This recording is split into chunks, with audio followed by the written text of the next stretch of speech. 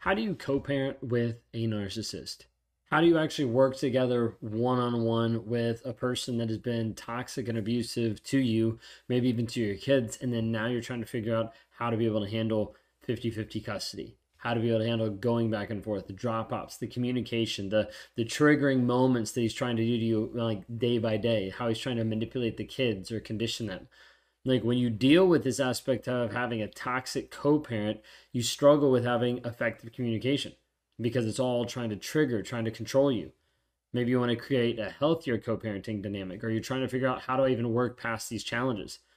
Today, we're going to jump into some of the practical tools and strategies for co-parenting with a toxic person, helping you prioritize your well-being, the safety of yourself and the kids, in your own peace of mind moving forward.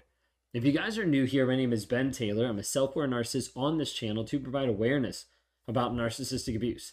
I'm the founder of Raw Motivations, the creator of the NARC app, and your guide in the 45-day challenge. I want to be able to help you actually move forward from where you are to where you want to go. The 45-day clarity challenge helps you rewire your mindset, getting rid of the trauma bond, getting you out of the rumination, and ultimately helping you step up as a person of freedom, saying this is who I am, this is my purpose, my vision, my values. You can access that at claritychallenge.net. When we talk about this aspect of co-parenting, it's difficult to have a co-parenting relationship with a toxic person. You've probably already seen that, or you've probably been searching about that, being like, how do I actually manage that? One of the things I want to bring up first and foremost before we dive into the individual points is to think of the word co-parenting and how that's not really going to be applicable to your situation. Co-parenting works when you have two parents that are working together for a common goal, maybe the good of the kids. The problem is with a toxic person, they don't have that same common goal in mind. They might say that, but what actually shows up is not that common goal of actually caring about other people. So instead, what you need to be thinking of is a different word, which is parallel parenting. Look, Bumble knows you're exhausted by dating. All the must not take yourself too seriously and 6'1" since that matters. And what do I even say other than hey? Well, that's why they're introducing an all-new Bumble with exciting features to make compatibility easier, starting the chat better, and dating safer. They've changed, so you don't have to. Download the new Bumble now. What this looks like is two separate lives, two separate aspects that happen simultaneously from each other. Of being able to say, hey, when the kids are with me, I focus on the kids and what they need during that time. So let's say they have a doctor's appointment. There's a doctor's appointment. The kid goes to the doctor's appointment with you. And that's it. When there's a doctor's appointment that falls on the other partner's day, then they go with that person. They're very much separate lives. There's not a crossover. There's not really interaction. There's not really showing up at the same places together, things like that. But it's definitely separate lives. This is hard. It's not easy to do, but this is one of the easiest ways to move forward in separating so that you don't get triggered. And so this person doesn't have power and control over you. All right, so we're going to dive into 4 different topics and 4 things that I want to use to try to help you understand how to be able to move forward in this process. First and foremost, that I've mentioned a couple of times, but I want to make sure it's loud and clear for you, is using the BIF method for high conflict for communication practices. Now, what this looks like is brief, informative, friendly, and firm. The BIF method is an effective communication for any types of high conflict. It just works really well when we talk about narcissistic personality disorder and trying to co-parent with that type of personality. So it emphasizes on helping you actually give a framework of what you're trying to do. It helps give a framework of, hey, this is how the text or the email needs to be laid out so that I'm not getting sucked into a toxic environment and I'm not responding emotionally. With doing this, it helps you say, hey, it needs to be brief. It needs to be short. We're not going to go into a whole lot of detail. We're not going to focus on a lot of things. But we're only going to focus on what is essential. Just informative of like, hey, here are the facts. Here are the things that we need to do. You need to drop Johnny off at the school at 10 o'clock. Like whatever it might be. Like it needs to be just informative. And it needs to maintain a friendly tone. You're like, why would it need to maintain a friendly tone?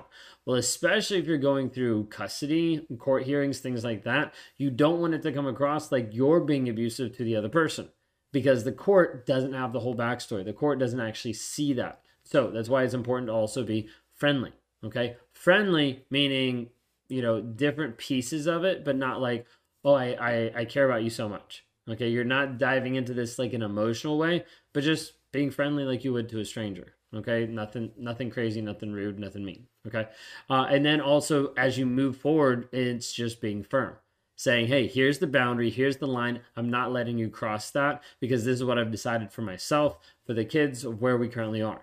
Like this approach, what it does is it aims to minimize the misunderstandings of like, oh, you didn't say this. Yep, yes, I did. Here it is in the text. Diffuse the conflict of going back and forth, not responding reactively, not responding emotionally, but just dealing with just the facts. This helps you pull yourself out of it a little bit more, but still focus on your kids and still focus on them developing. So think of it this way, like instead of you jumping in and having this emotionally charged exchange back and forth with the toxic person, using the BIF method, you can start to respond to messages more concisely. Just factual information. This is what it is, this is what it is, this is what it is, only focusing on the child's needs. This helps you avoid personal remarks, triggers, different things that are going to escalate conflicts. And instead, brief, informative, friendly, and firm. That's it. The second thing I want to bring up is utilizing third-party apps for communication. Now, this is especially important going through the court process. Different states, different places have different legalities, different jurisdictions, different aspects of like, hey, this would be approved, this wouldn't. So check with your state, check with attorneys, lawyers, whatever you might have already access to of like, hey, what is a good idea to be able to use? It might be something like our Family Wizard or Talking Parents app, or there's a plethora of different apps out there that you can use in co-parenting situations. Now, the reason why we're using a third-party app is because it helps all the communication to come through one spot. There's less opportunity for you to get triggered if that person is no longer allowed to call you on the phone or to text you or to send you an email, but it all has to go through one spot. You can mute the notifications. You can check at certain times during the day. You can start to regulate it more than you getting inundated with a bunch of texts, phone calls, FaceTimes that ends up triggering and pushing you even further.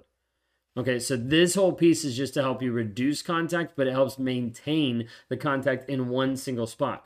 Especially going into the court process, this is very essential because then you have all the documentation of the communication in one place. A lot of them, that's why you want to check with different courts because they'll be like, hey, this one is acceptable, this one's not.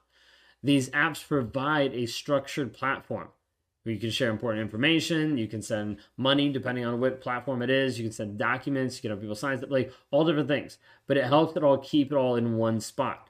That way you can actually show to the court, be like, hey, this person hasn't been showing up for the visitations. This person doesn't even care. Like he hasn't shown up at all over the past month. So why should we continue forward with giving him 50-50 custody? Or you could say like, hey, he won't communicate on the app at all. And they're like, okay, well, you're supposed to be on the app. Then you shut off all communication. There's no way that he can contact you for any reason except on the app. Like you're pushing back to a certain place of saying, hey, this is what's going to help me, what's going to keep me safe, what's going to also help the kids, and we can also track this in the court system.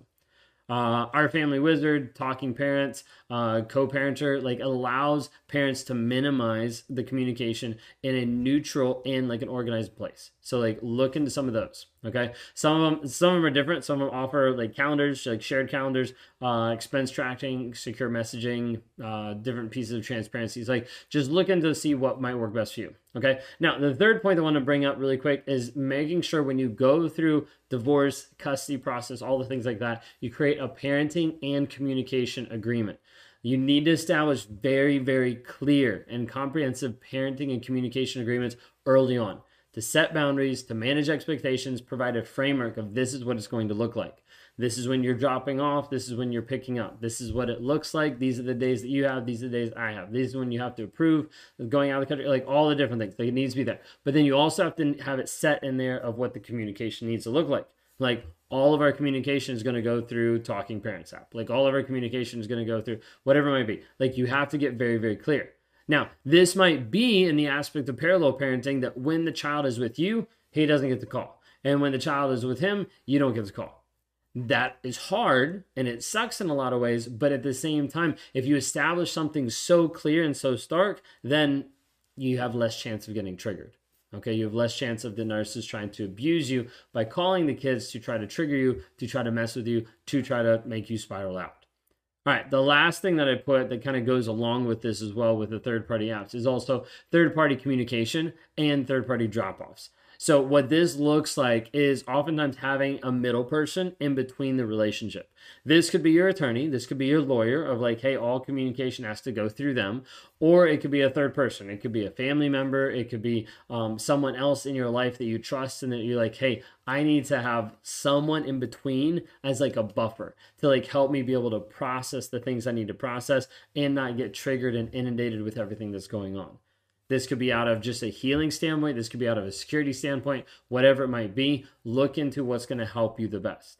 Now, the same thing with third-party drop-offs, like being able to swap the kids like at school, then you never interact, you never see. Being able to switch the kids using a nanny or babysitter, being able to not be in the house when this exchange happens. Getting it where you can drop off at a third party's place, maybe your mom's or your dad's or friends or whatever it might be. You drop the kids off, the narcissist picks them up there. Or it could be, something that's like very like public. We've had a couple people that have done exchange at police stations.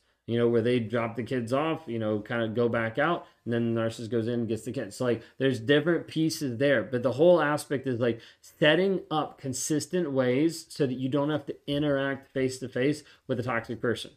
The majority of the time, the toxic person knows if I can get in front of you, then I can typically control and manipulate you. If I can talk to you, then I can only get the conversation back to what I want. So be very careful about this and focus on trying to separate and give as much capacity for your healing, but also for your safety, for your kids' safety, mentally and emotionally as well. Hopefully that makes sense, just giving you those like really quick, like 4 different tips going through this. If you're at the place where you're like, I need to break the trauma bond. I'm stuck with this person mentally and emotionally. I'm away, but I'm still stuck.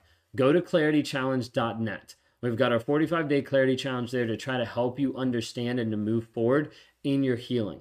When you're able to access this and do this, you're able to move forward understanding the story that you believe and not get sucked back into toxicity over and over again. If you haven't already, subscribe, like, rate, review. Thank you so much for either listening on the podcast or watching on YouTube or any of the other platforms, and we'll see you guys next time.